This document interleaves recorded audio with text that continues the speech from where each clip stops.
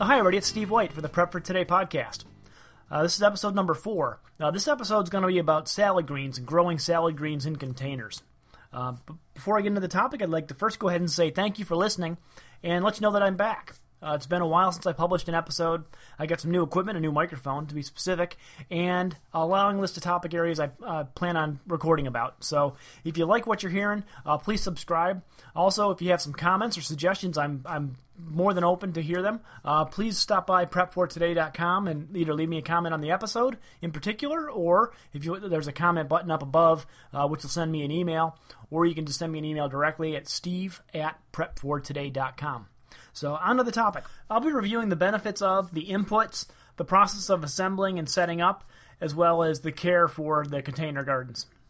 So first of all, the benefits. Some of the salad greens that you get in some of these mixes are varieties that aren't shelf stable, so you'll never see them in the grocery store. They don't travel well, they don't last very long. What you're seeing in the store is stuff that will hold up to time and travel. So first of all, some of the quality is just phenomenal. You'll taste the butter. You'll think that there's actually butter on the lettuces, as an example. It's soft. It almost melts in your mouth when you eat it. Nothing like what you get in a store.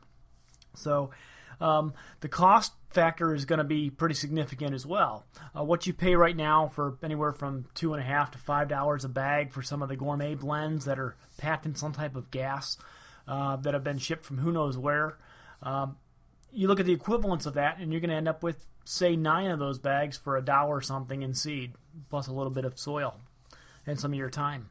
It doesn't even begin to compare. The convenience, being able to walk out on your back deck or on your porch, or if you're in an apartment or whatever, or a condominium, to walk out into the patio, and there you have fresh greens right there next to your kitchen. They're in the sunshine 1 minute, and then they're on your plate the next. That's just excellent. And it's always there, so you don't run out because you only harvest it when you need it, so it's always fresh. And then the control. You control what goes in there, your inputs, as far as if it gets fertilized or what it gets fertilized with. It's not sprayed or it's not gassed to stay stable in the bags, things like that. And then the safety factor. A few years ago, there were some pretty significant recalls on some of the, I believe that they were spinaches that had some issues with salmonella and things like that. Well, when you grow them yourself, they're not processed in a plant with, who knows how many thousands of pounds of other product that you have no control over. So you've got a big safety factor there as well. So that said, I'm going to move on to the inputs on basically what you need to set up a salad container. First of all, obviously you're going to need the container. You can use practically anything as far as containers are concerned. Salad greens don't grow very deep roots, so you don't have the deep requirement that you would for something like a tomato or a pepper. But what I prefer to use are window boxes. Some of the window box plastic containers, they're about 5 inches wide by 5 inches tall by 16 to 24 inches long. If you stop by prep4today.com and look at the show notes for this episode, I've got a picture of some of our salad containers. I also have a link to a video that I have up on YouTube of assembling one, so that's there for you.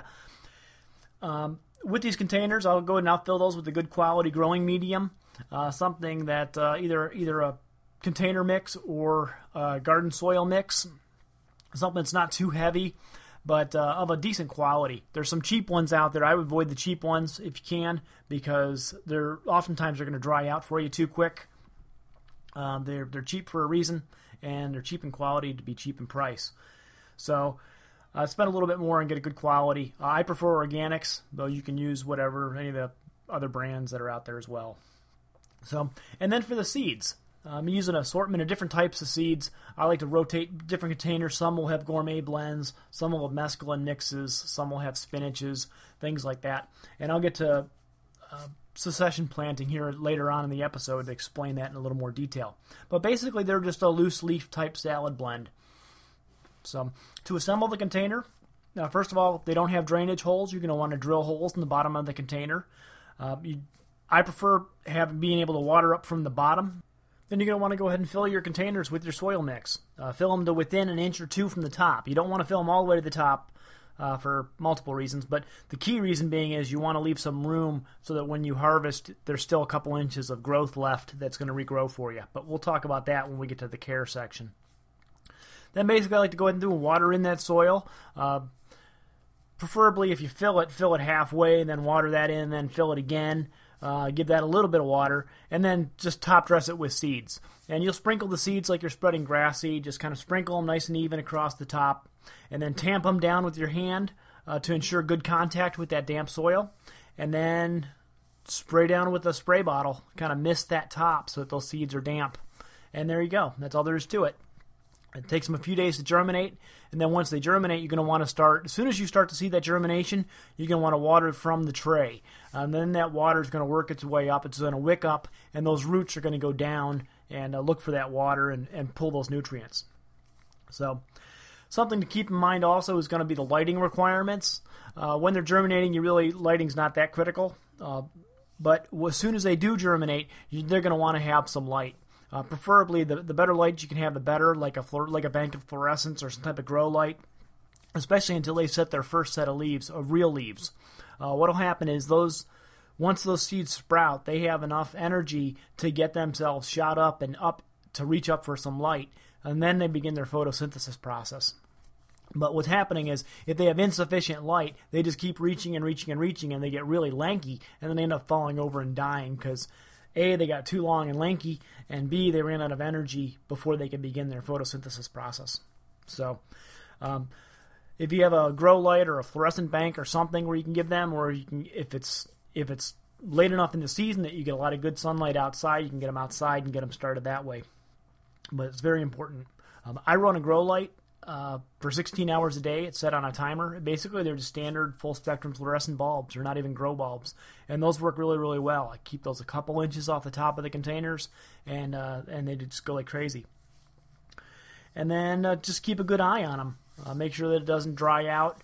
About once a week or so, water from the bottom and let that water wick up through. I water it until it's not absorbing anymore, and then just leave some in the tray, and then it'll work its way up, and then I just let it go. I don't overwater. And then growing, that's pretty much it. Whenever you've got an opportunity to give it some natural sunlight, like here it is, it's in early March. Some days are still cool. We've got a little plastic grow house out on the porch. If I know it's going to be a decent day and it's going to be decent temperatures in there, and decent, I mean 40 to 50 degrees Fahrenheit is fine, I'll start putting them out there during the daylight so that they get some natural sunlight. The more natural sunlight you can give them, the quicker they're going to set full leaves, and the sooner they're going to get off to a running start. So, and that's it. You just kind of keep them going, keep them watered, keep them getting some sunlight, and you're in good shape.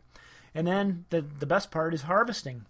After the salad greens are about 4 inches or more above the edge of the container, you'll want to go through when you're ready to harvest. Use a nice pair of sharp scissors, and you just give it a haircut, flush to the top of the container. For the various containers, for the two of us, we'll go through and we'll harvest them in thirds usually, and that'll end up being 2 full salad bowls worth of salad.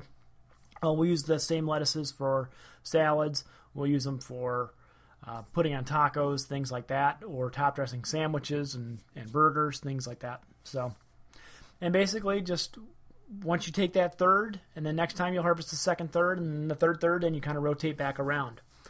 If after you harvest it, usually after the second time, you start to see it thinning out a little bit, you can go through and sprinkle a little bit more seeds down in there right after you harvest. That way the light will get down there, and those can germinate and kind of revitalize the mix. And that's pretty much all there is to it. You'll probably get 2 or 3 harvests of the full container before that they're spent, and then you get to start the process over again. Something we like to do is do succession planting, and basically we'll run multiple containers simultaneously, but instead of starting them all at once, we'll start one, and then 2 or 3 weeks later we'll start the second container, and then 2 or 3 weeks later we'll start the third container, and that way there's always something that's ready to harvest, so we don't have to wait a couple weeks, because it takes a few more weeks for it to get back into gear and get those leaves back up and established again. And that's pretty much the process.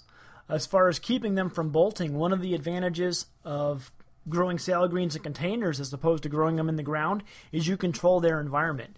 You control their pressure and their exposure to pests and animals like rabbits. You also control how much sunlight and how much heat that they get.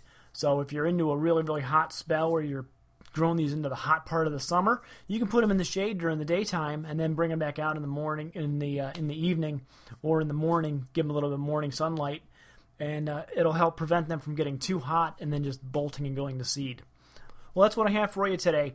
If you have any questions or comments about this topic, go and please stop by prep4today.com and leave a comment on the post. I'm looking forward to hearing from you. Like I said, I've got some more episodes coming. If you have any suggestions for future episodes, please send me a comment as well. So I thank you, and have a great day.